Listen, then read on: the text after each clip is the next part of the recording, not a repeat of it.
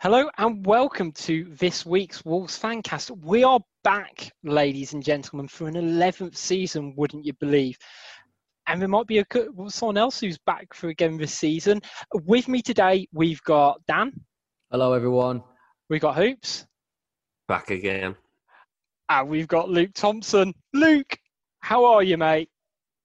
I'm fine, mate. I'm absolutely fantastic. I've missed you a lot, to be fair. We've missed you too. It's been too long. I mean, the pull of Acast. We thought we needed to make a big money signing in the transfer window. We've secured a few contracts behind the scenes to keep people on board, but we thought we'd really splash for cash on getting you back as well for an Indian summer. Fancast merchandise is going to go through the roof now.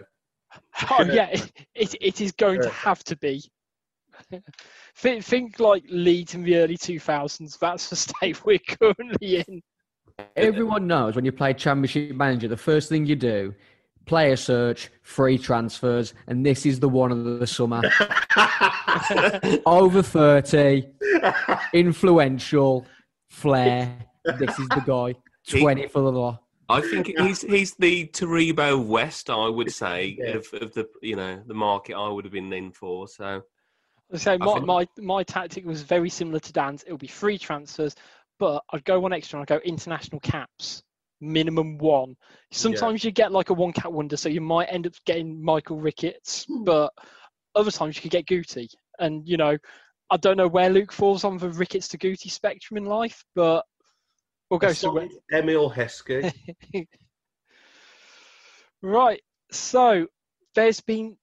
I mean, let's be honest, it's not exactly been the longest pre-season break we could have had, but we're going to kind of just cover some of the news that's happened in the last week rather than sort of in the last couple of weeks of us being off air. So, I mean, there was a point where I think we're all kind of getting a bit twitchy about the lack of signings. We're the only club in the league to have not made a first-team signing. And then it was almost a bit out of the blue, but Wolves have broken their record transfer fee on an 18-year-old.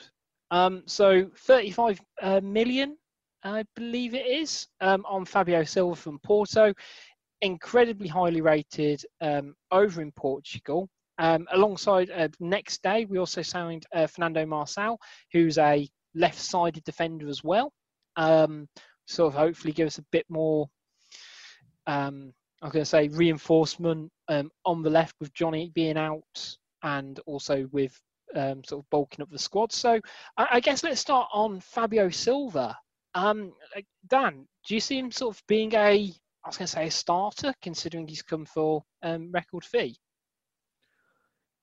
The amount of money that we've spent on this kid, he ain't come to play at Kidderminster Harriers on loan every other game. He's here to...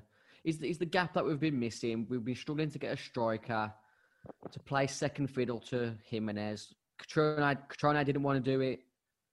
I would have done it, but Catrone didn't want to do it. And this is the sort of player that you have to get. You have to get a young player. A bit like when we had Vokes behind Ebanks and Uwalumo and Keogh.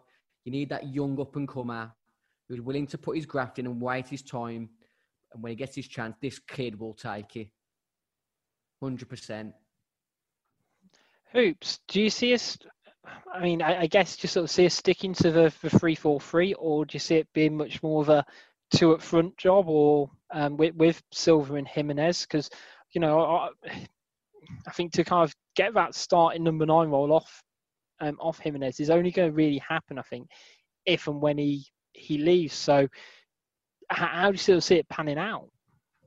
Yeah, I think you would expect Jimenez to start the season, absolutely. And I think to Dan's point as well, I think the issue we've probably had is the fact that, it's widely known that whoever comes in, he's going to be second fiddle. I guess it's like a Harry Kane scenario at Spurs, whereby you have, your talisman and someone who's coming in are effectively going to be a backup. Or have to wait their opportunity.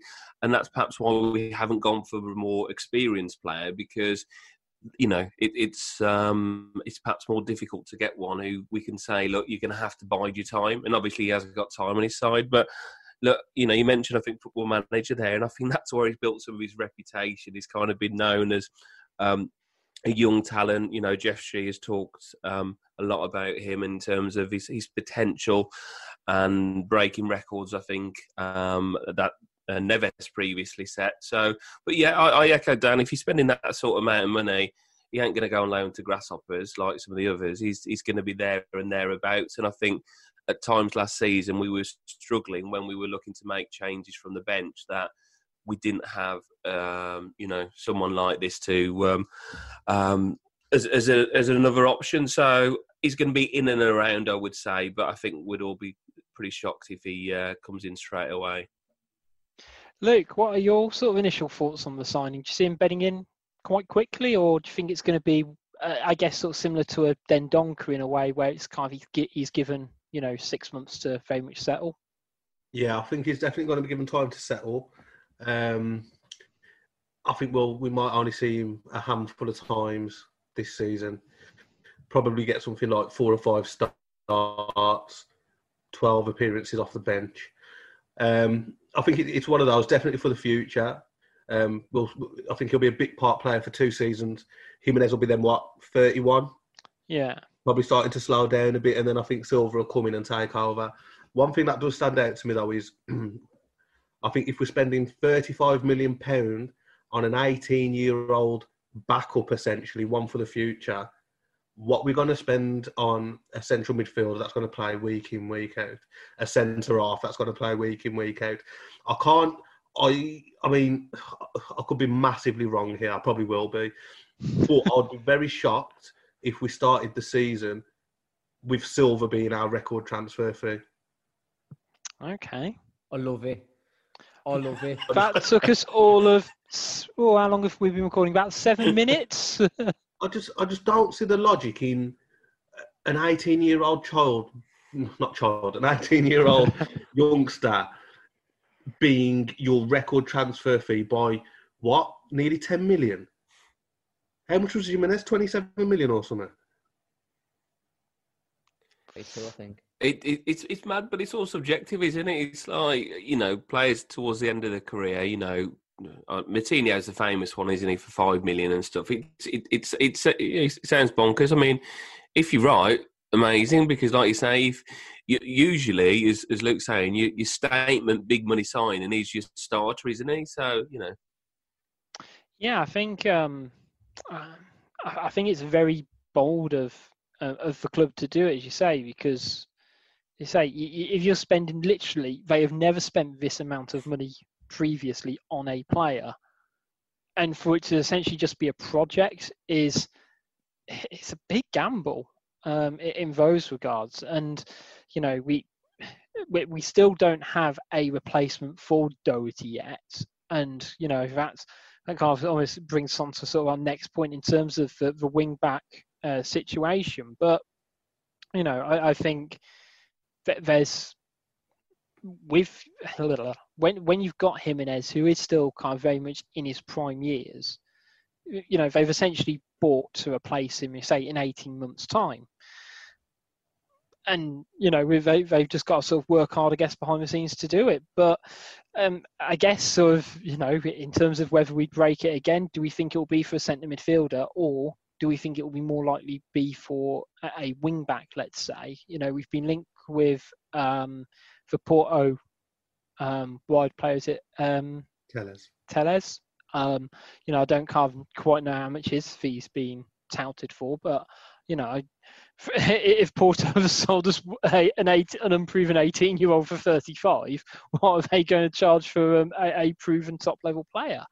Tim Nash tweeted just before we went on recording that they are still actively looking for a wing back, but they've almost seemed to have slowed down a bit when they're sort of taking into stock having either Sanderson, Traore, or even Oscar Burr. I guess I'll kind of put it to the floor, but would you be comfortable with either or any of those three starting against Sheffield United on Monday? Can I do a little name drop here now? Of course. I was at my son's football 2 weeks ago, and Dion Sanderson was there watching. So I had a chat with Dion pretty much for the whole length of the match, and from what he's saying, he backs himself. So why not? I mean, he Why played not? he played a good amount at Cardiff, didn't he? I mean, I don't know, chiefly because I've not seen him play enough, whether he's more of a right-sided centre half than a winger, wing back, sorry.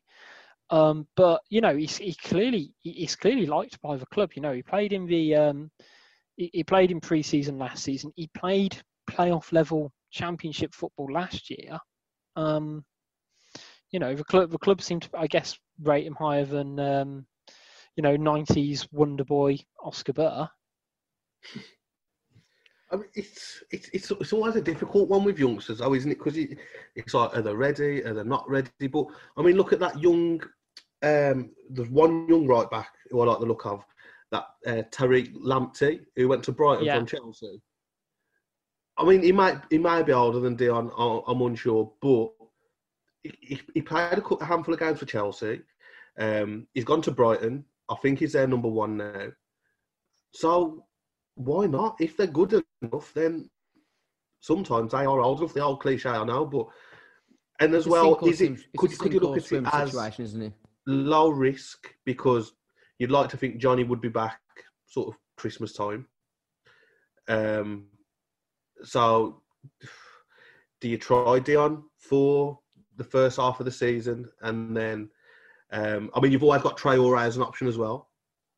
So yeah, I think you're right. I think we can definitely sort of see him switching it up a bit more in terms of, let's say, 1 week going Sanderson, 1 week going Traore, maybe, you know, depending on the opponents. And before I'll get Hoop's opinion, you know, I said it to a Spurs fan when he asked me about the Doherty signing, and I said, our formation is very good at covering flaws in players. So whether it's your fullbacks, you know, Doherty, myth or not, you know, we joke about his lack of tracking back and getting caught in behind. 3 centre halves covers flaws as well. So actually, if you've got someone like Sanderson who's a bit inexperienced at the top level, you know, it's a formation that he's got bodies around him. He's got Neves, he's got Dendoncker, he's gonna have Bolly there. You know, if he does mess up, he's gonna have those around him. What are you thinking, Hoops? Yeah, I mean, I think that the system comes first with Nuno, and I think, you know, from what I gather in terms of, you know, how they train, they set up with 2 teams effectively, and so everybody's used to that system coming in and out. I guess on a wider point with the Doc sale, I was quite relaxed about it because I just kind of felt we'd probably reached our maximum with him, and I feel like, you know, there's potential to get others in who have other gears. In terms of if Sanderson's involved just yet, I'd suspect another loan, and we'll probably go for more of an established fullback for that position. Yeah, I mean, I guess sort of the other signing we are borderline set to make, I think it'll most likely be announced after the podcast, which is always joyful for us, is again another Porto player in Vitor Ferreira, or is it Vitinha he prefers to be called? I feel like someone's going to pull me up on my translations, but a bit more of an attacking midfielder, something I guess we've all been crying out for watching Wolves for the last couple of years, especially in that 3-5-2 system. You know, having someone who can, you know, break forward from midfield and give an extra option. I mean, from the clips I've seen, he ticks all the boxes. And he also looks like a Portuguese Jack Grealish. That's the player that we've been crying out for. I know Wolves fans. I mean, Wolves fans, you're just being daft. If you wouldn't take Jack Grealish in your midfield, you're just being daft, because him, James Maddison, they're the type of player that we've been crying out for. A player who can pick up the ball on the halfway line, skip past 1 or 2 and thread a through ball in. If you've got 2 strikers up front, that's the type of midfielder you need behind you. Who can just slot you in, find your wingers, just do a bit of skipping past defenders. That's what we need when we've struggled against teams that have put 10 men behind the ball, your Brightons, your Newcastles, where we've struggled. That's the player that we've been missing. And it gives us another option, because there's going to be games where you need that extra energy off the bench as well. So, as I said, it's no-brainer for me getting this attacking midfielder. It's what we've been dying out for. The back 5 is pretty much set for me. You can you can have Deion Sanderson or Traore. I think the back five pretty much, when you've got Willy Bolly in that back five, you're covered to a degree because he'll dig you out of most situations. Sace is pretty solid. Dendoncker, they can both fill in next to Cody. It's a no-brainer, this attacking midfielder for me. No, exactly. Yeah, I think, sorry, Rich. I think just to add to that, really, I think we just need a little bit of a, I don't know, different type of midfielder. And I guess, if you call it an attacking one, I don't know, but we need a driving sort of midfielder and maybe someone a little bit more physical. So I think we're going to get one. I mean, Jordao's gone on loan, so Gibbs White's on loan as well. So what are our other options unless we do bring someone in? Yeah, and Loon, bloody hell, Looms. That's another thing we could be recording these on. It's looking like it's going to be a loan with view to buy for I think around 18 million. I mean, it's a pretty classic Fosun move, isn't it, Luke? Yeah, I mean we've seen it several times over the last 2 or 3 years, haven't we? And I think it's a safe. It's safe as well, isn't it? But have we got to buy him at the end of the season, or did you say it's an option to buy? It'll be an obligation where Mendes is involved now, won't it? Yeah, might be on appearances, maybe. Or comes something. And he's fantastic, and we've got another absolutely fantastic player for 20 million, and it looks like a steal. Then yeah, and it doesn't bite into this season's transfer kitty either, does it? No, exactly. Yeah, I mean, I guess the other sort of signing to talk about is Fernando Marçal as well.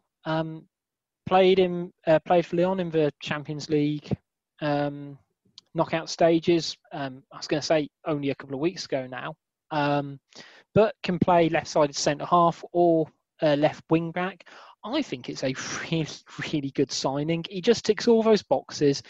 He's either going to be a definite upgrade on Sace in terms of sort of a like-for-like position, or, and if we get rid of Ryan Bennett, which I think is going to be likely, it's a definite sort of step up for me. What is he, 31 as well? Mm-hmm. I think it's exactly the sort of experienced caliber player we're looking for, I guess.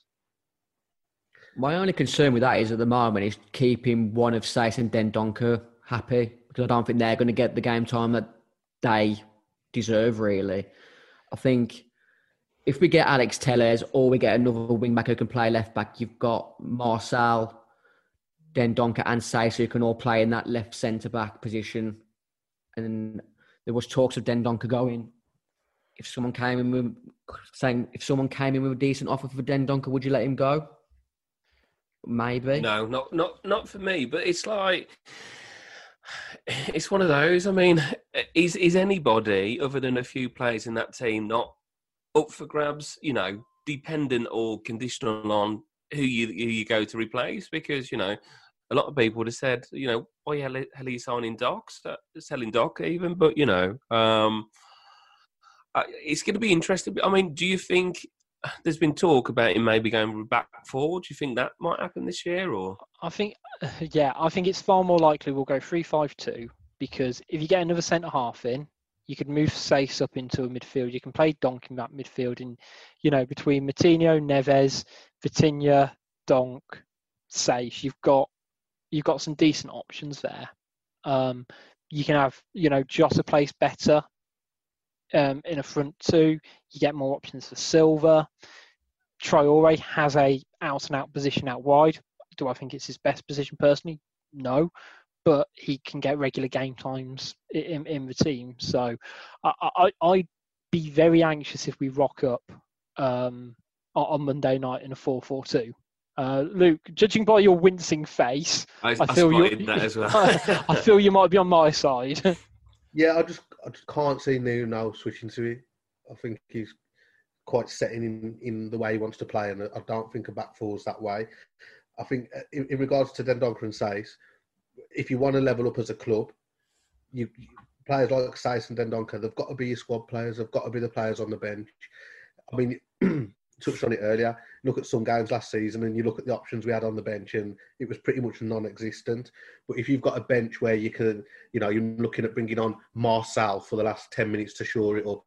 You're looking to bring on Vitina or whatever his name is to try and nick a goal to win it, add a bit of creativity. You're looking at Silva. It's completely different options than when we've been looking at Catrone, Gibbs White, Max Kilman. It just propels you to another level. And I think it's a natural sort of transition for us to be looking at players that have had good, solid seasons as options from the bench instead of first team players. I just think it's just something we're going to have to get used to. You know, I think there'll be a time when maybe the season after next, Martinez's looking like a squad player. Yeah. You know, you look at that now and you think, oh, no way, he's got to play progress.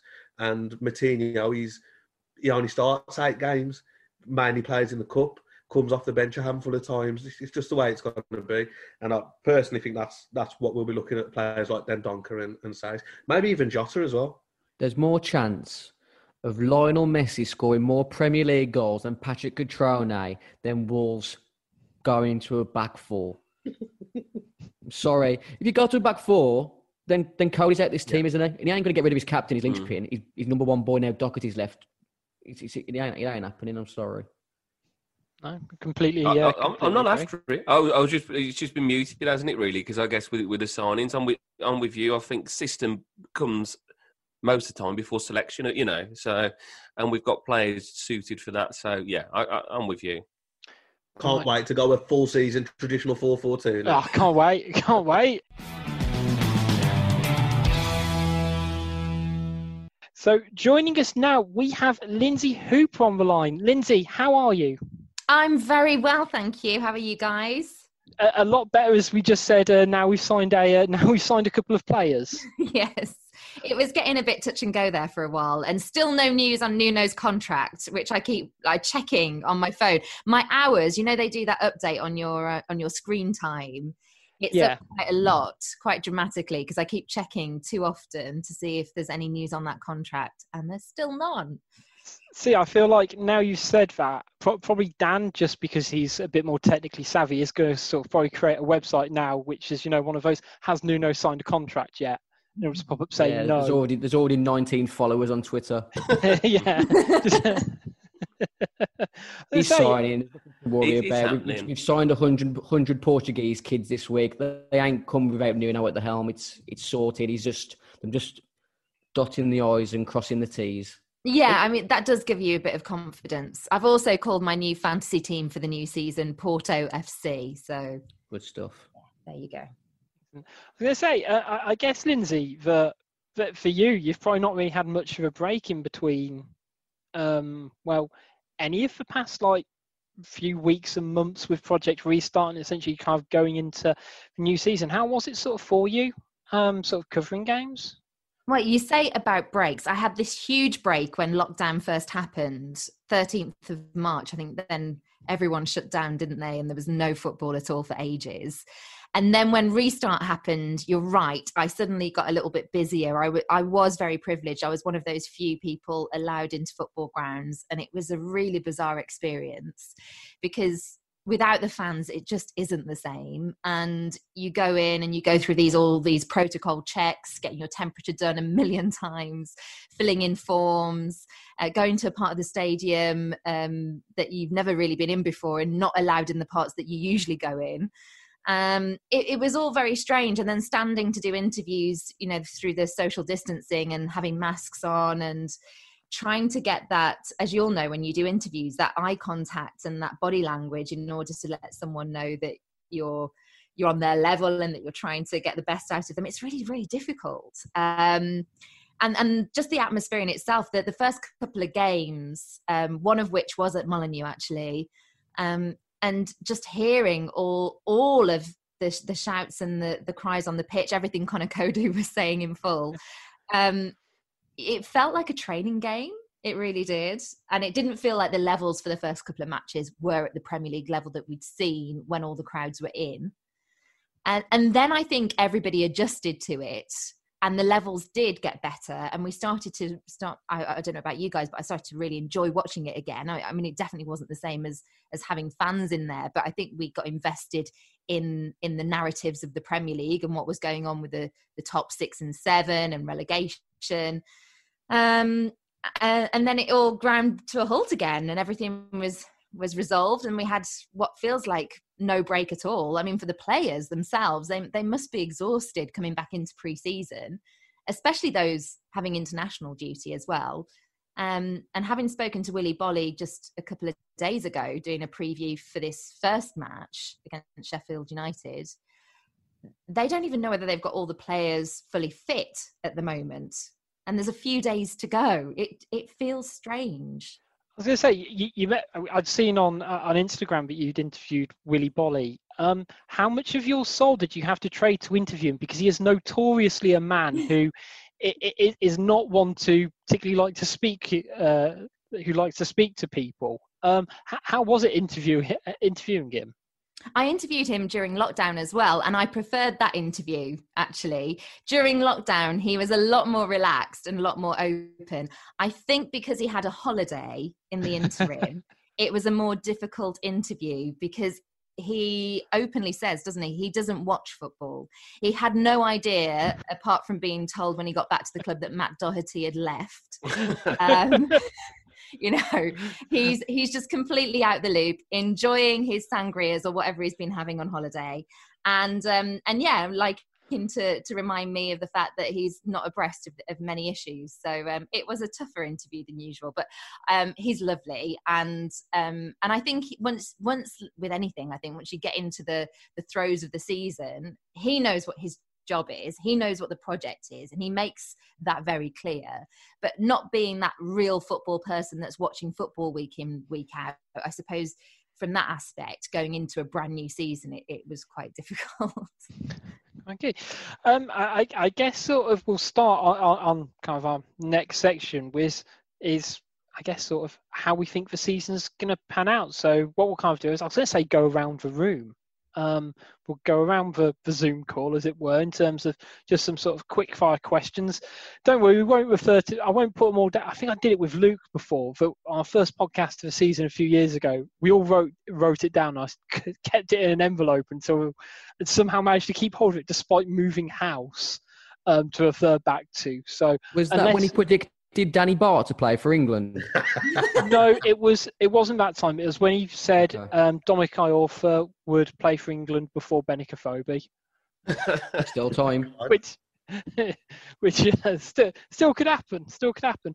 Okay, so I'll just do it on my screen because it'll be easier. But who have I got? Dan. So do you think we'll be better or worse than last season, particularly without Europa League football? After this week, so I did a little bit of a feature for Counter Attack podcast in America, and I predicted us to finish 6th this season. So naturally, as I'm pessimistic, now is the time to bet on Wolves to win the league. Doubling down, I love it. Hoops, what about yourself? Oh, I was going to say, I said hoops, and I've realised that I've literally got 2 hoopses on. Oh. I was going to say, I said it, and then I was like, ooh. So it was actually, I'll go for Lindsay. I actually am a bit of a pessimist. I don't know why. I know you were born with it. It's ingrained in you as a Wolves fan to be pessimist. These like Wolves fans are like the happy clappers. They live on a different world. But the thing, because we've been through the thick, right? Well, the thin, thick and thin. Which is the worst out of thick and thin? We've been through the bad times, haven't we? We've done the double drop. And these last 2 years, wow, it's been pinch me times. I just can't help thinking that I'm going to wake up one day. And although I still think we're going to be top half of the table, I don't think we're going to be better than 7th. So we got 59 points. And I don't think we're going to be that far off that points tally. I think maybe we'll be about 55 points. But I think we'll finish 8th. I think with Everton strengthening, and when I see some other teams around us that are above us, Spurs, Chelsea, Man United, I think there's some other teams that are probably going to do well as well. So I'm going to say 8th. Luke, what about yourself? I think we're going to finish 5th. I hope you're right. I think we're going to have a really good season. I think people are still underestimating us. People still writing us off. I mean, I did a little prediction the other day. I sent it into a WhatsApp group. I mean, I think Man City will win the league. Liverpool second, Chelsea, Man U, and then Wolves. I just think Leicester, we proved last season twice. We should have taken 6 points from them. Spurs, I don't even worry about Spurs no more, to be fair. And Arsenal, all right, finished the season well. Started this season okay, but again, they're still too weak of a team for me. And I just think we've got our system there. It works, and we'll be fifth. I'm positive. I'm quietly positive. I really hope you're right. Can I just say we've had a prediction for first, fifth. I did predict sixth position and a cup win this season. Yeah, I think that is well within grasp. Yeah, so actually, I do want to add that I have said, and I said it on Sirius in the States, a cup final as well. So I've said a cup final and 8th. I thought that focusing on a cup run might derail our Premier League slightly. Okay. I didn't realise there was someone out there more pessimistic than me. Me, definitely. Ryan, what about yourself? How are you feeling for the upcoming season? Yeah, I mean, it kind of changes every day in terms of signings in and out, but I kind of just think to echo Luke, really, the natural progression, okay, same league placing, but more points last year, and taking the Europa out of the system, and only at this stage Doc going, who I feel, we'd probably got as much out of as we could. As long as Jimenez, Neves, Bolly, the spine remains, and with additions, another season, less games, then, yeah, I'd say I'll go 5th as well, 5th or 6th. But, yeah, I think top 5, genuinely, and that's been objective, that's not being biased, I think is realistic. Just pouring a bit more petrol on something that Luke said. I don't think we have to fear Tottenham anymore. I honestly believe we've sold a dud to them in a back four. I don't think we sold a dud to them. I think in a back four, I believe he will not shine as well as he did for us, and that for that reason, I fancy us to. Well, I'm pretty strong in what I'm saying, that I believe we haven't got to worry about Tottenham. We'll finish with Tottenham. As I said sort of earlier in the show, that we play a formation that covers a lot of players' flaws and weaknesses by having certain players around them. And I think I didn't watch the Ireland games, but I saw some sort of the Twitter derogatory comments. Yeah. And some of the wonderful Matt Doherty memes anyway. But, it's like, if we're playing 4-4-2, you play Coleman. If you're going 3 at the back, then play Doherty. And unless Mourinho goes for a back 3 and tries to model how it's going to be for Wolves, I don't quite know how well Doherty's going to do. Part of me hopes he does okay, but not better than Wolves. I guess for myself, I think that we'll most likely end up being 7th again. Just at that, I think it'll be one of those where it'll be good, but it'll get to the end and we'll go, what improvements have we actually made to this team then? I think I was following kind of similar logic to yourself with people who have gone. I think that the Man Cities, the Liverpools, Man Uniteds and Chelsea's are probably going to fill up the top 4. Arsenal will be there or thereabouts. Personally, I think Wolves are better than Leicester, and I think we were really unlucky in both games we played against them last season to not win either game, to be honest. And then you've got Everton and you've got Spurs, who, flatter to deceive. And Tottenham have got Europa as well. Yeah, so we'll see. I think. Yeah, but how about teams like Everton and Southampton? I think with me personally, I look at Everton. They spend money every season, and the flop. Ancelotti's going senile. I don't think they're a threat. It's the same. It's classic Everton. Classic Everton. They've given James Rodriguez a 2-year deal, so obviously it's not a long-term plan for him. It's just another one who's coming in on a big wage. I still don't rate Pickford as a top 6 goalkeeper. And who's their main centre-back? Is it still Michael Keane and Yerry Mina? They're not top 6 defenders for me, I'm afraid. Yeah, I think that they seem to... it's because they've kind of churned through managers, in my opinion, but they don't have a plan. It's why they still have about 4 number 10s in the club. And that's including James Rodriguez now. So, it's like what happens to Sigurdsson. So they're going to end up being awkwardly lopsided. B 14th, Ancelotti goes, they bring in, I don't know, a Sam Allardyce. Yeah, it's going to be Sam Allardyce, isn't it? And they'll end up back in 9th. And, the cycle kind of will continue until, they probably get a new stadium and they kind of build a team up from the ground up. Okay, so here's where we can sort of have wild stab in the dark. So we've kind of all given our sort of an educated guess, to be fair, on sort of where we think we're going to finish in the league with, good reason, logic. But this one's going to be harder. So who do you think the Wolves player of the season is going to be, Dan? Based on absolutely nothing, because we haven't seen any pre-season games. We are just kind of just going for it. I'm going to go with Jimenez again. I just think he'll be our talisman, that his goals, his efforts, game after game is what will get us in those top 6 positions. He's too much. He's the Harry Kane to what we are, but he's better than Harry Kane for me, because he'll play 38 games a season, whereas Kane's due an injury at some point. I mean, he's had his August. He hasn't had to start in August this season, where he never scores in August. He's avoided that, but I still think Jimenez outscores him.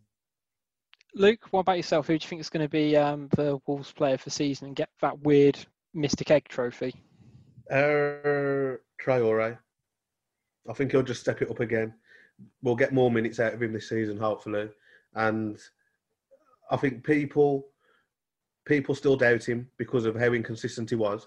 But once he'll be back, he'll be on the back of 2 solid seasons, and people will then be like, he's a special talent. So I'm going to say Traore. Lindsay, what do you think? I think it'll be Neves. I think Neves is due a campaign where not only will he score some spectaculars, but I think he'll have that consistency of performance where we just can't do without him. And I know that people realise exactly what he brings alongside Moutinho, but I just think he'll go up a level this season. Great, you've pretty much said my answer verbatim for what I was going to go for. So I'll pass over to Hoops while I try and reword exactly what you said. So, Ryan, what do you think? Yeah, well, I'll have to echo that, because that was the name as soon as you introduced the topic. Because I think with Neves is the fact that he kind of, I don't know, he's taken on more of a leadership role, hasn't he, really? He kind of came in and, there was so much talk about his goals and what he added to the game. And he had a little bit of an indifferent time, I think, in the first season in the Premier League. But he added that consistency, which I think Lindsay referenced there. And I think there's just more and more and more to come from him. So I think Luke has a point with Adama, and again, another season settled. But yeah, I think Neves is the one player for me I just wouldn't want to see leave this club right now, because I think we've just started with him. I think there's more to come. Yeah. Mine was going to be Neves for literally the reasons the Hoopers have given. But you're completely right. And I think, to be honest, since the turn of this year, I think he has been our best player by a country mile in terms of how he has controlled games in the middle of the park, but also what he brings defensively. He seems to have kind of shored up a bit of, not that ill discipline, but he went through a stage where he kind of he can get quite card happy, and he seems to have knocked a bit of that out of his game, and seems to just be constantly maturing, and that ceiling seems to kind of just keep going up and up and up for him. And he's delivering the performances now. When we bought him in the Championship for a good amount of money then, and people are like, well, what's he going to do? I think he's almost there, and I don't think it's going to stop. So the next one, you can almost take this however way you want, but who do you think the surprise standout Wolves player will be? Almost a bit of an unsung hero. So from last season, potentially someone like Patricio, I think had a quietly really good season, and only didn't get the plaudits, probably because he was a goalkeeper, and Adama sort of stole the show, to be honest. So, Luke, who do you think could be a bit of a surprise package for Wolves this season?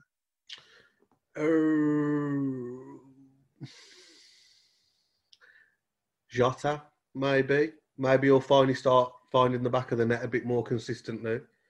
I'm a big fan of Jota. I do think he's very wasteful at times. So maybe the surprise package will be Jota, and he'll step it up a level and give Jimenez the goal scoring support that we've been missing. Yeah, I mean, we were talking earlier about, we're likely to play a bit more 3-5-2, sort of hopefully giving Silva more minutes. It's set up for Jota, isn't it? To have that sort of line, and he scores more goals when he plays in that formation. So I think there's sort of definite opportunities. Ryan, who do you think might be sort of, I guess, step it up a bit this season? Just very quickly from me, I'd say Dendoncker. I think, I thought he had a good, consistent end to the season, and being a little bit versatile, we may see him more even perhaps a centre half this year. So Dendoncker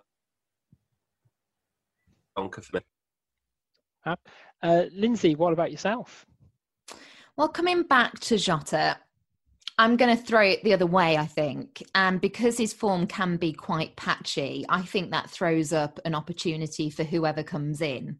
And I think we've seen before that Neto has really shone when he's been given that opportunity. But I think I'm going to pin it on Podence. I think if Jota has a period where he has that patchy form and Nuno turns to Podence, I think Podence might snatch it, and I think he'll give him every reason to say, you know what, why take me out of the team now?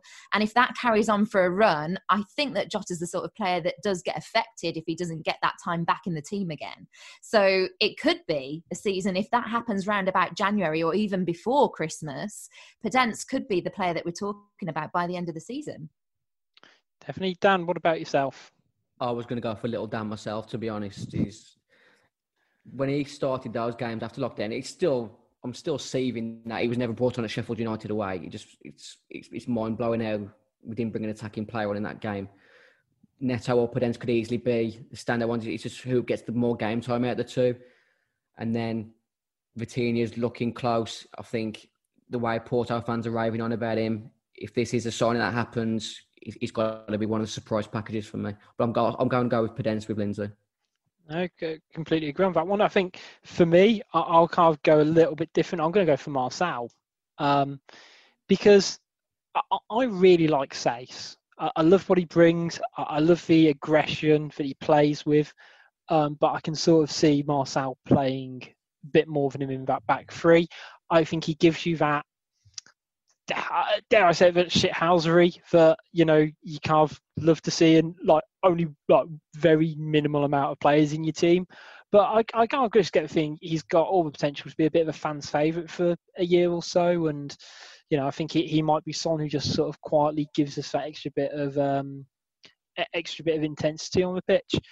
So the last two we've got sort of round it up is, who do we think are going to be Premier League champions? Apart from, we of course know Dan said Wolves, but Dan, who do you think it will actually be? I don't see why people think Man City are just going to turn up and just run this league away. I don't. Yeah, they'll be a lot closer to Liverpool than last season, but I've been saying this in quite a lot of WhatsApp groups recently. I think Pep is a fraud.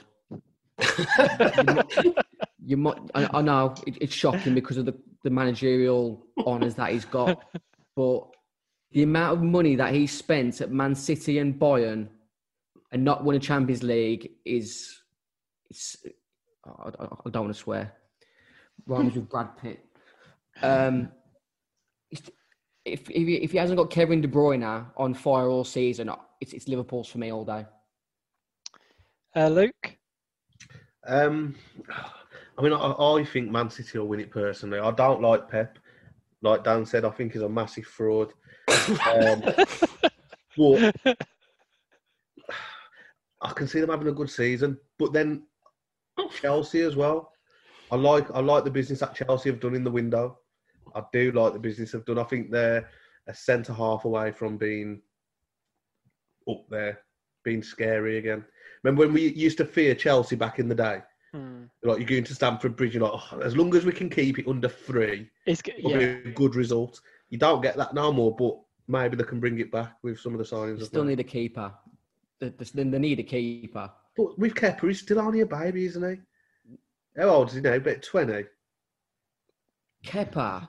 is the equivalent of Bravo at City. He's pretty much a hologram. They're going to sign a keeper, aren't they? From Rennes. Ren. Yeah. He could be decent. You don't know, do you? Thiago Silva might get found out at this level and the pace of the Premier League. You don't know. Defensively, they're still weak. They have made some really good signings attacking-wise, Kai Havertz, Timo Werner.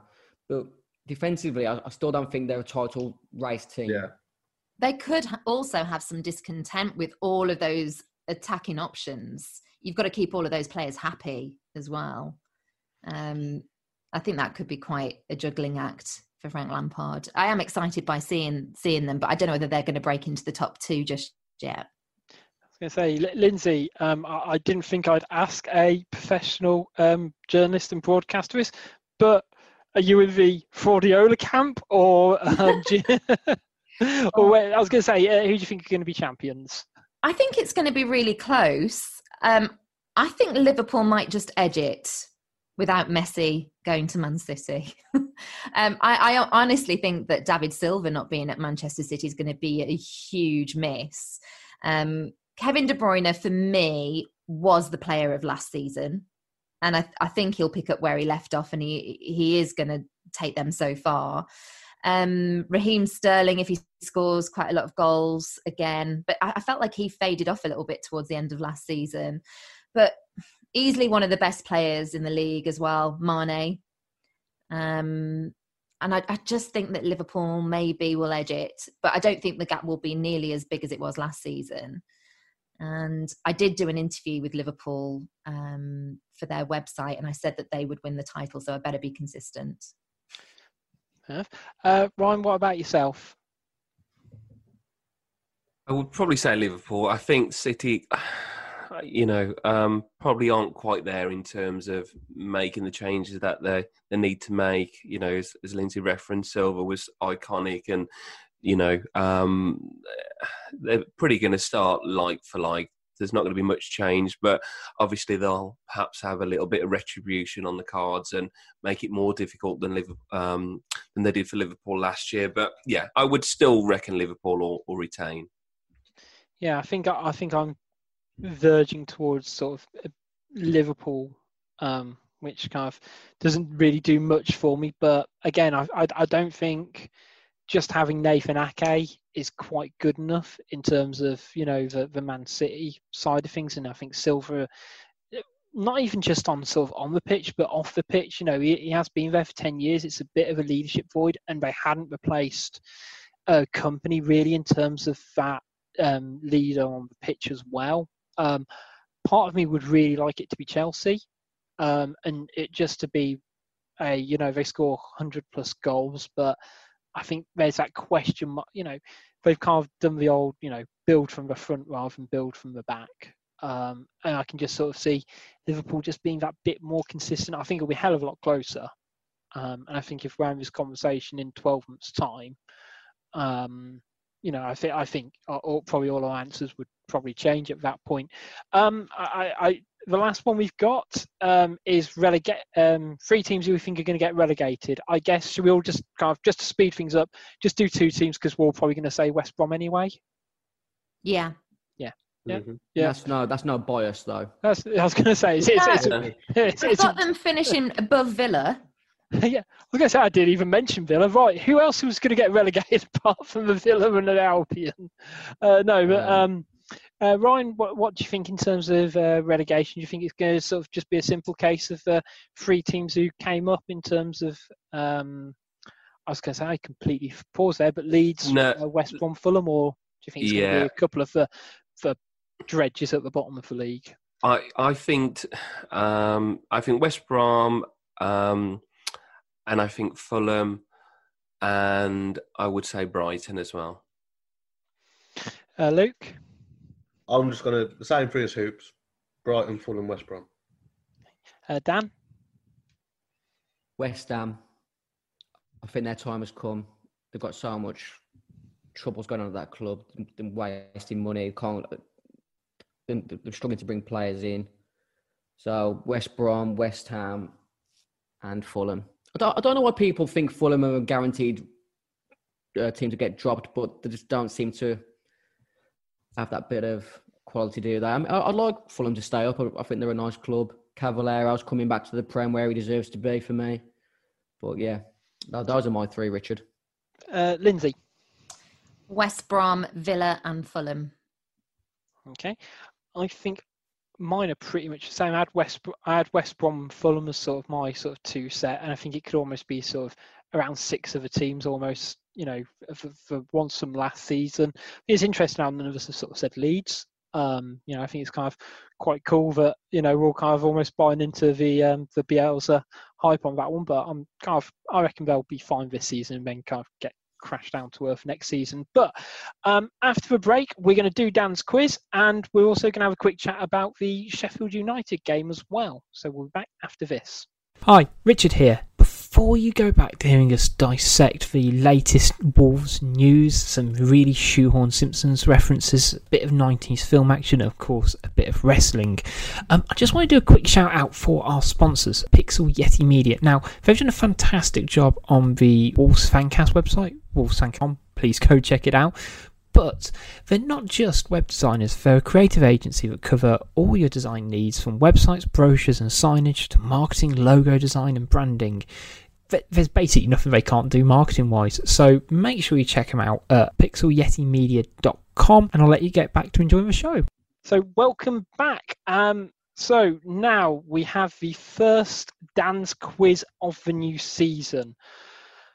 I'm a bit scared, to be honest, because I did quite well in the Project Restart ones I was on when we were doing sort of the word mash game, but now we're back to a bit more of the regular side of it. So I guess I'll kind of pass this over to Dan. He's cleaning his glasses. It's getting all serious. He's cleaning his glasses. He's got his wine. This is the only reason I'm allowed on the podcast. Yeah, because I'm the only one who can be bothered to do the questions. It's the detail. I like how none of us are denying it. So there's 8 questions. Lindsay, because you're the guest, do you want questions 1, 3, 2, 4, 5, 7, or 6 and 8? The easy ones. Okay, you can have 1 and 3, and then everyone else, you can just follow that lead. So how does this quiz work? So there's 8 questions. You'll get 2 questions each. Yeah. And then whoever gets the most after that wins. I've got a tiebreaker if required. So our maximum number of points is 2? Yes. Okay. And then a tiebreaker if needed. So the first 4 questions are more based around Wolves' opening day fixtures of the last 20 years. 20 years? Oh my God. Yes. Come on. Yeah, I know you was only like 20 years ago, Lindsay. I know. Are we ready? So, Lindsay, question 1. In the year 2000, Wolves started off their league campaign with a 1-1 draw versus Sheffield Wednesday. Timuri Ketspire scored that day, but who was his strike partner? I hope you're not Googling. I'm not Googling. Look, my hands are in the air. My mind's gone blank. I'm trying to think. This game does things to you. All of a sudden you forget. My mind's gone blank, and I know what. So did you say 2000? Yes, the year 2000. Which was being when I was at university. So I don't know. I can't remember. Robbie Keane? Okay. That's incorrect. Does it open up to the floor?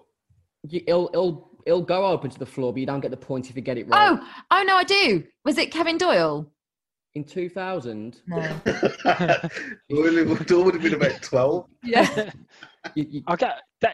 See, he crops up a lot in these quizzes, I always think, with David Connolly. No. Do you want to have a go, Hoops? Ryan Hoops? Yeah, your name? No. Was the it correct Roussel? answer was Michael Branch. No, I'd never have got Michael Branch. Okay. So, Rich, I'm coming to you for question 2. Wolves started off the 2003-04 season with a 5-1 drubbing away to Blackburn. Who started up front that day with goal scorer Stefan Everson? I was going to say, I'd always prepared several... When you said that game, I am just stalling for time, I'm more than aware. I prepared a series of different answers ranging from Brett Emerton to Matt Murray. But in terms of who just played up front...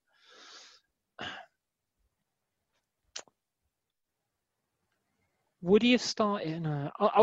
Come on, Rich. I was going to say, sorry, I'll go Nathan Blake. That's incorrect. Does anyone else want to have a guess? I think I might know this. Was it Stefan Meyerhofer? No, that was a different year, Hoops. Oh, Was okay. Is it Miller? it Adam Proudlock? No. Lindsay, do you want to steal with no points? What year was it? What year was it again? 2003-04. So our first Premier League season. Stefan Everson scored. Who was his strike partner that day? It wasn't. It wasn't the. His name's gone out of my head. Scottish. No. Miller. No, it wasn't. Not Kenny Miller. Fletcher. I meant Fletcher. No, it wasn't Stephen Fletcher. It was Dean Sturridge. Cracking Wars podcast here, guys. Lots of knowledge. Ryan Hoops. After relegation in that season, Wolves started back in the Championship with an away trip to Stoke City. Who scored our goal that day in a 2-1 defeat? Is this just open to the floor? It's on me at the moment, but it will be open to the floor. I'm gonna a name we had earlier, Kevin Doyle. Does anyone want to have a go? Colin This is just Cameron. terrible. Your years are all out, guys. I know. Colin Cameron. No, Ryan. I've already had Rich. Jody Craddock. Okay, Lindsay. So this is the 04-05 season. 04-05. I'm going to go Kenny Miller. We finally got a correct answer, guys. Well done, guys. You really, really doing yourself justice tonight. Is that right? No, this is Lindsay again, isn't it? Oh, it's Luke not had one. Yeah. Oh, is it Luke? Is it? Yeah, okay. August 2009. Wolves started their Premier League campaign with a 2-0 defeat to West Ham. What former Wolves player replaced former Wolves player Carlton Cole that day? Oh, What? you've done one of these before. What About former West Wolves Ham. player? You word. What former Wolves player You replaced word. former Wolves player Carlton Cole that day? Was Carlton Cole playing for West Ham then? I think I know the answer. Yes, that he was, Luke. I think I know the answer. I don't even know what players we've had that have played for us at West Ham. There ain't many. I know the answer. Can I say? Oh. Yeah, Please. I couldn't Quick, even let guess. me. I'm not going to know many. Go on then. I'm going to let Lindsay go 2-0 in front here, guys, just because you like me embarrassing me tonight. Matt Come on, Jarvis. No. No, guess Luke. No.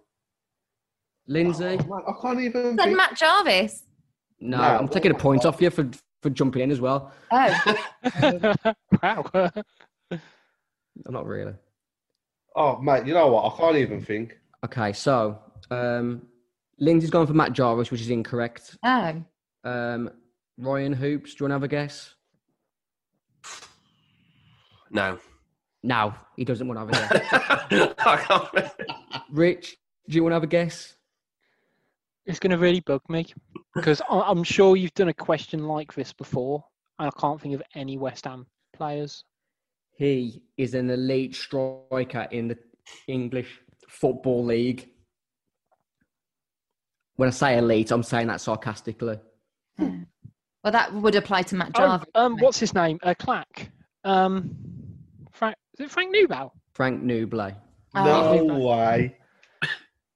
You Only should have because known I that. saw him do You it. should have known that, saw Luke. him You tweet were tweeting earlier. Clack every week. He scored the other day for Plymouth against QPR. Soldier is elite. Elite. Scored the Right, winner. so You the don't next- get any points for that, Luke. the next 16 four years later, he's questions- still going. The next four questions are the Fancast Answer Smash, which is, if you don't know, I'm sure you know, Lou, because you've been listening while you've been away. Yeah. It's based on Ricky Williams' House of Cards. So there's two answers which you smash together from the question. So the question would be Wolves' all-time top goal scorer and a demolition vehicle. So the correct answer would be Steve Bulldozer. Right, okay. Did you get it? You okay with that? Yeah, I'm good at stuff like this, but crap. Yeah. Well, I'll have a go. I gathered. So, Lindsay, you're first. Former Sheffield United and Wolves player who could be married to Deadpool.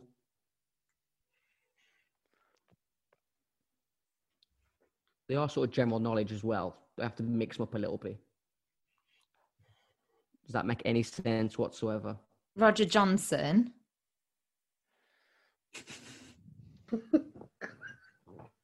This is not a video format.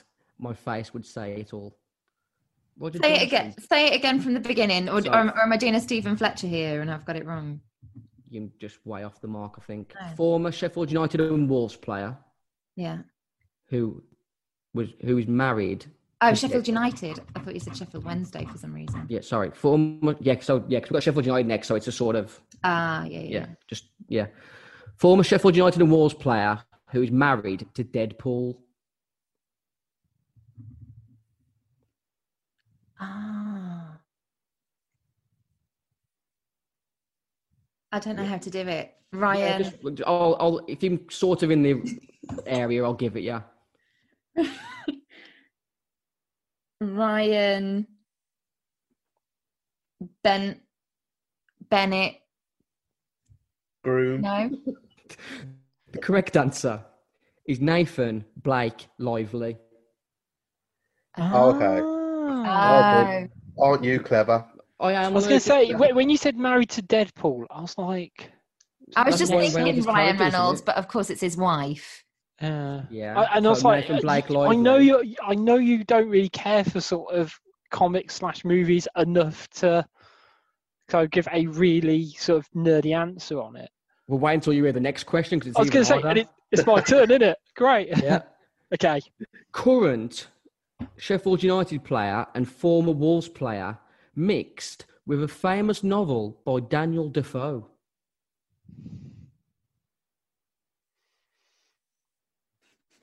Playing at the moment? Yeah.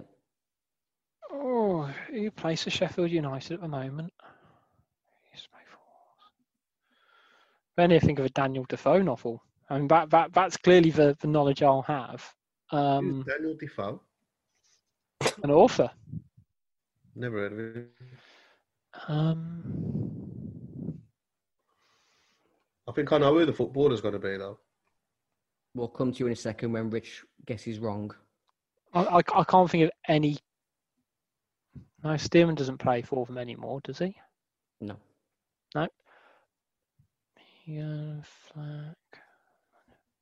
I can't think of some like quiz background music for these like. Yeah, I was going to say this is not. I'm going to edit out the spaces on this. I think. No, I'm going to have to pass, Dan. Anyone want to have a guess? I'll get the player. Leon Clark.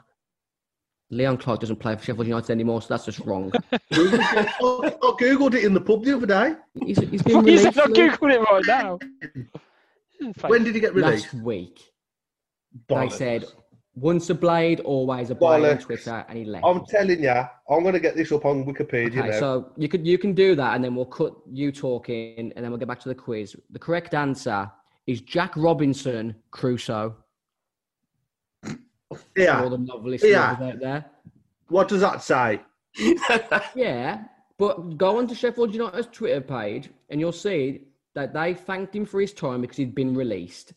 When? Last week. Luke, it doesn't matter next. anyway because Robinson Crusoe has a better ring to it than Clark Crusoe.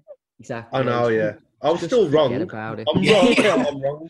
Is this I think it's Ryan's go, yeah? So, former Wolves and Sheffield United player who is the drummer of the Motley Crue. Rich is laughing. I think he's got it. No, because I have no idea. These were easier over a restart. Okay. I'm thinking of Wolves and Sheffield, and the one player that comes to mind is Kevin McDonald. Motley Crue. I don't know the drummer. The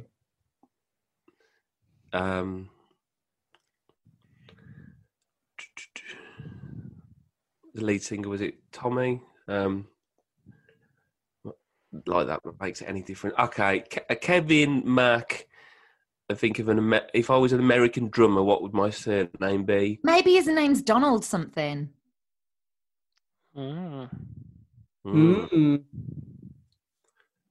Kevin MacDonald Broom. The correct answer was Tommy Lee Evans. You've just... Come on, guys. I hate you, Ardo. Just do your research, know your football. What do you mean? Motley drummers of Motley Crue. Motley Crue, probably one of the most famous bands in American music industry. They've got a TV show. Yeah, if But you it's like all right, that lads, you just keep music. watching wrestling and Marvel. Last question. And basically, if this is wrong, then I believe Lindsay wins with a point. Oh, great. And That's got to this be is a record, right? If I win with 1 point. Luke, former Wolves and Sheffield United player who may be known for his Millennium Prayer.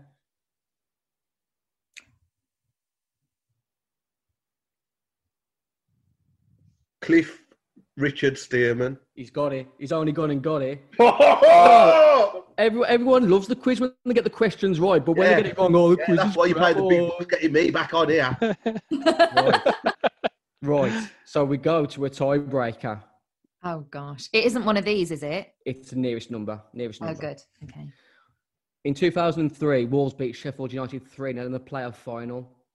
What was the attendance? Oh, I'll come to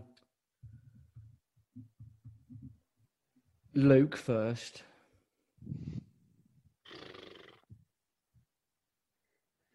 70,354. 70,354. Lindsay? Please don't say like one or Why below, not? one or higher, just to be awkward. Why can't I, though? That's the whole thing. That's Luke, I'm sorry. 70,353. Oh, come on. She's only going to win it. Who? The correct answer was 69,473. I tell you what, that is a pretty good guess. That's What a were you, great about guess. a couple of hundred off? 500, about 800 off. Yeah. Unlucky, Luke. Thanks for playing. Unlucky, Luke. Been shafted. And that's the quiz. a Mourinho level performance from Lindsay there, I think. Just like you've managed to get a couple of points from everyone else slipping up. They all count. True. Unbelievable. Thank you so very much for taking part in an incredibly difficult quiz, apparently. It was really difficult. I hate those word smash things. It just, you've either got it or you haven't with those. I don't want to do the simple questions like who wore number 9 for Wolves in the 90s, because it's just every other Wolves podcast could do that. So you're more than welcome to pop on any time. We're kind of, I think, how many pods did we do last season? 85. You don't have to go on all 85, but I'll come on, particularly after brilliant results. that's perfect. We will bear that in mind. Any good performances or things like that, then we'll be sure to drop your line to get your thoughts. Brilliant. Okay. And I'm going to hold Luke to the 5th. Honestly, we'll be there. We'll be there. Okay. All right. I hope so. I'm Keep the faith. going to cross everything for that. So I'll speak to you on a very smiley end of the season note as well. Welcome back. Just going to wrap up today's pod by covering the game coming up on Monday. So Wolves kick off their season against Sheffield United at 6 p.m. on Monday. Sheffield United really kind of performed beyond expectations last season. Playing a kind of similar style to Wolves with a back three and with sort of a lot of movement on and off the ball. I guess sort of how do we think Sheffield United are going to do this season? And also, how do we think Wolves are actually going to line up this season? So, Luke, what are your sort of initial thoughts on Sheffield United going into a new campaign? Never really been a big fan of Sheffield United. I think this season, they'll finish about 14th.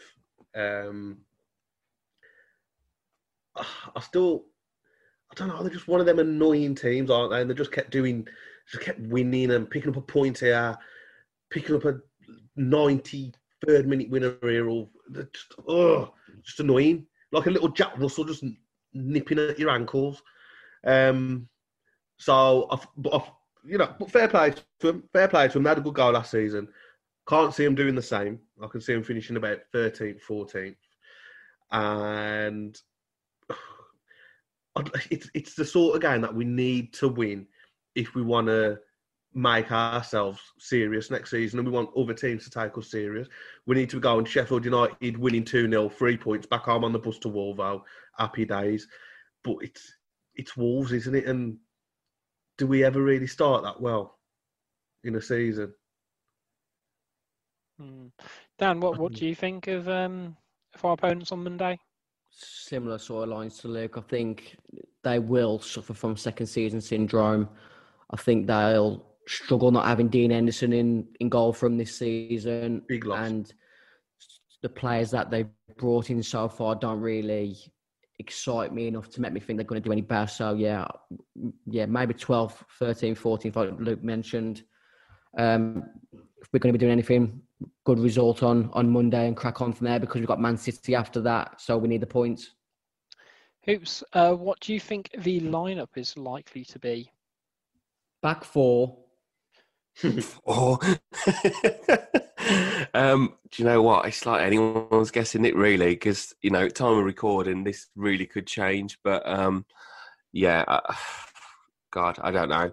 I think with Sheffield United as well, it's one of those whereby I think we would have they're going to get all this sort of, can they repeat sort of last season, like we got, which is probably quite annoying and a bit patronising to them. However, I do think a big part of their success last year was at the home crowd, and, with that not being a part of it, I think they might struggle. So I think they probably will be a bit mid-table. But to answer your question there, Rich, I don't think there'll be big surprises, but it's a difficult one to pick. He'll probably go with his strongest side from last season. Other than, obviously, Doc won't be in the side. But no, I don't know. I don't know. What do you think? I can't call it the first team because it's just a difficult one, isn't it, at the moment? But I don't think there's going to be any huge shocks. I think, as we talked about earlier on in the pod, you're going to expect Jimenez to start. You're going to expect Neves, Moutinho. The spine is pretty much going to be the same. It's just the full backs, I guess, really, is perhaps where they may differ from the end of the season.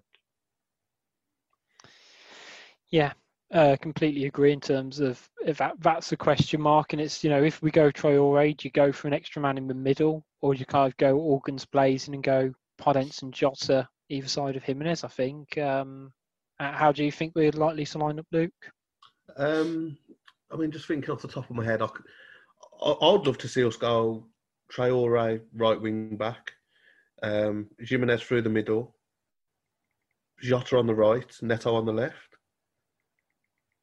I know we haven't really seen much of Jota on the right, but if you're going to start him alongside Neto and Jimenez, I think he's probably the best bet to go out on that side. And just try and look like we've got a bit of attacking flair with us. Inside us. I think sometimes we can look a bit negative. Like we've got a lot of defensive players on the pitch at the same time. For me, I think it would be quite exciting to see that sort of lineup. What Nuno picks, I don't know. Like Hoop said, it's kind of hard to even guess with the new faces that we've seen. But I think it's going to be very similar to the team that ended the season. I think the new signings, Nuno will want to give them a couple of weeks to get settled and on the training field before we can see them in the first 11. Definitely. Dan, are you sort of kind of in agreement with that? I think it'll be the standard sort of formation, but going back to what we said earlier in the episode, I want to see someone like Dion Sanderson at wing back.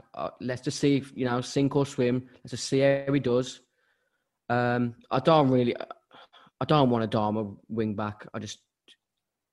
He's a liability at wing back. I know he's probably better running at people from deep, but I just want a bit more structure. A player who played there last season when he was on loan at Cardiff. And let's just see if he sinks or swims, and then You've got the likes of Neto, Podence, Vitinha, if he does sign, all chomping at the bit to start in that game. And then hopefully gives Jota a kick up the bum to make him kick on because he needs it. Otherwise, he might be looking to be one we cash in on soon.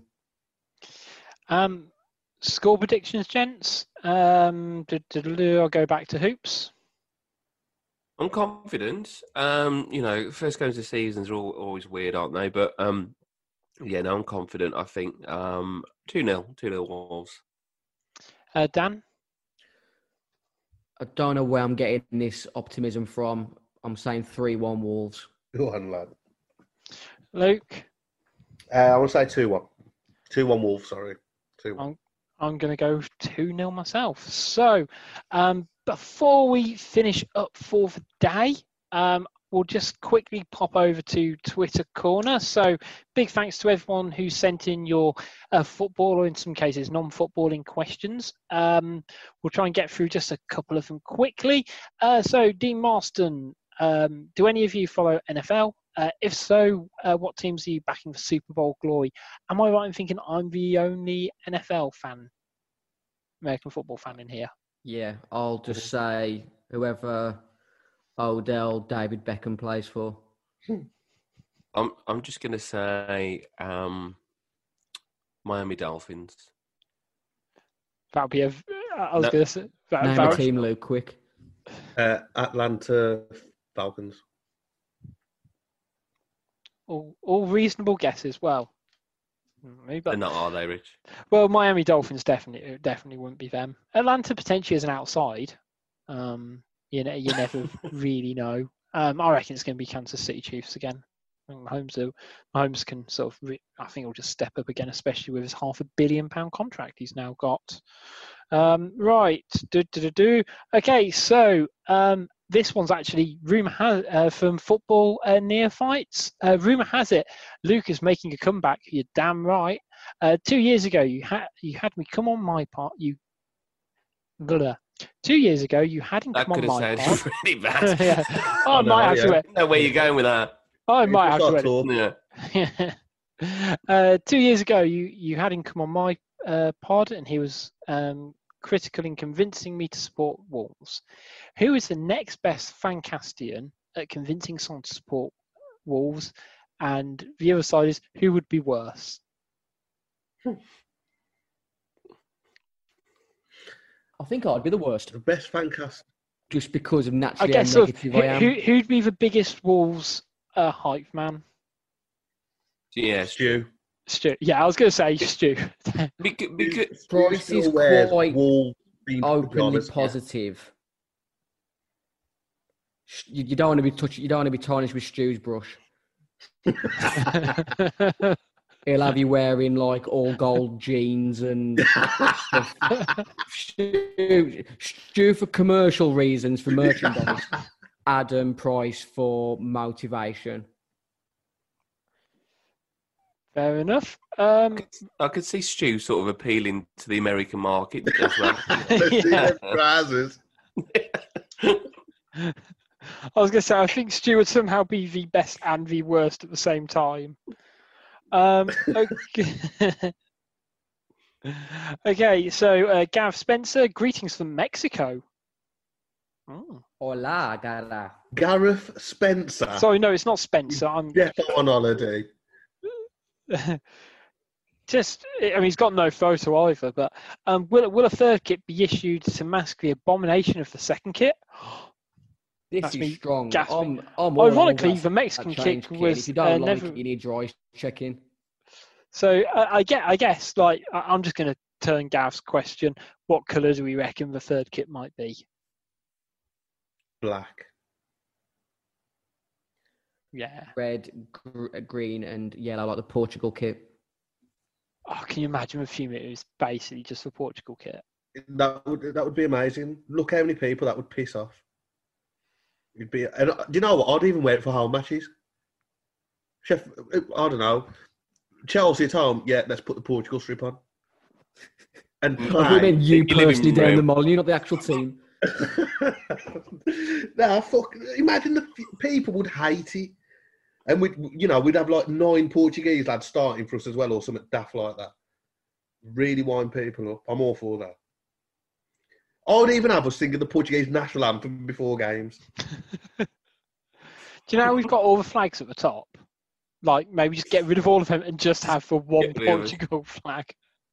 Yeah, defo. And I'd even change Wolfie into the fucking Nando's Nando's bird. 100%. Fuck him. And maybe let's get rid of Mikey Burrows and have a Portuguese announce team. You know? Yeah. Imagine watching the highlights and all you can hear is goal, goal, goal, goal, goal, goal, goal, goal.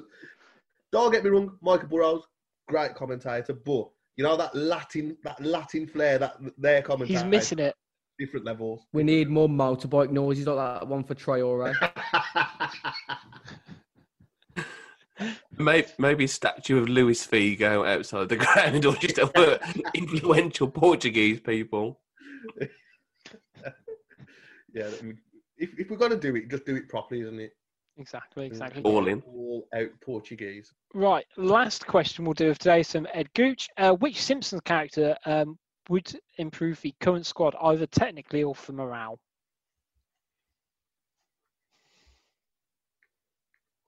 Nelson. But morale. Well, just a bit of shithousery. Just Yeah, a bit of shithousery. Wasn't it Senor Ding Dong? yeah. Is that? Wasn't there Senor Ding Dong in Simpsons? Yeah, is I'm a going with him. yeah. What about Troy McClure for pre-match team talks? Because if he ain't going to get you hyped up, you know what I mean? He sold a fucking monorail to a city. Imagine what he could get. You might Cody. remember He me could from get such Bobby Wolves Martin games as. Hoops, you got anyone in mind? Do you know my favourite, and I think he's underrated in The Simpsons, is Carl. I was going to say Power Lenny or plans. Carl. Yeah, I think I just- you need to have both in. I think. They come as a pair, like Mick Yeah. and TC. Like, Yeah, let's get Lenny and Carl because they just seem chilled. They're no bother. They'll put a shift in, at the power plant or wherever, and they're just They nonsense. they definitely have to play in like centre midfield together, wouldn't they? Or up front together. You can have like one in centre back and one up front, could you? No. What about groundskeeper Willie? Just somebody completely off his head. At centre half, just snapping people. Just going Kevin rogue every Muscat minute. sort Just no tactical awareness, nothing. We've seen enough players like that down Molineux. Yeah, that's true. or Sideshow. Was it Sideshow Bob who was like the killer? Yeah. Just nobody'd want to mark him at corners or just get near Plays for him. Arsenal, though, doesn't he, in defence? Yes. I think that just about wraps up today's episode. So big thanks to our sponsors, Pixel Yeti Media. If you've got any website branding needs, go check them out over at pixelyetimedia.com. Make sure you're following us on all our social medias. We're on Facebook, Instagram, Twitter. Give us a follow and we'll try and post some funny content. Enjoy the game on Monday. But until then, it's goodbye from Ryan. Right, just a very quick one. First of all, if you've managed to get to the end of this, well done. But just very quickly, stories from the pack. Season 2 is coming soon. So if you want to get involved, get in touch. But it's bye from me. It's goodbye from Dan. Goodbye, everyone. And it's goodbye from Luke. See you later. See you next time, guys.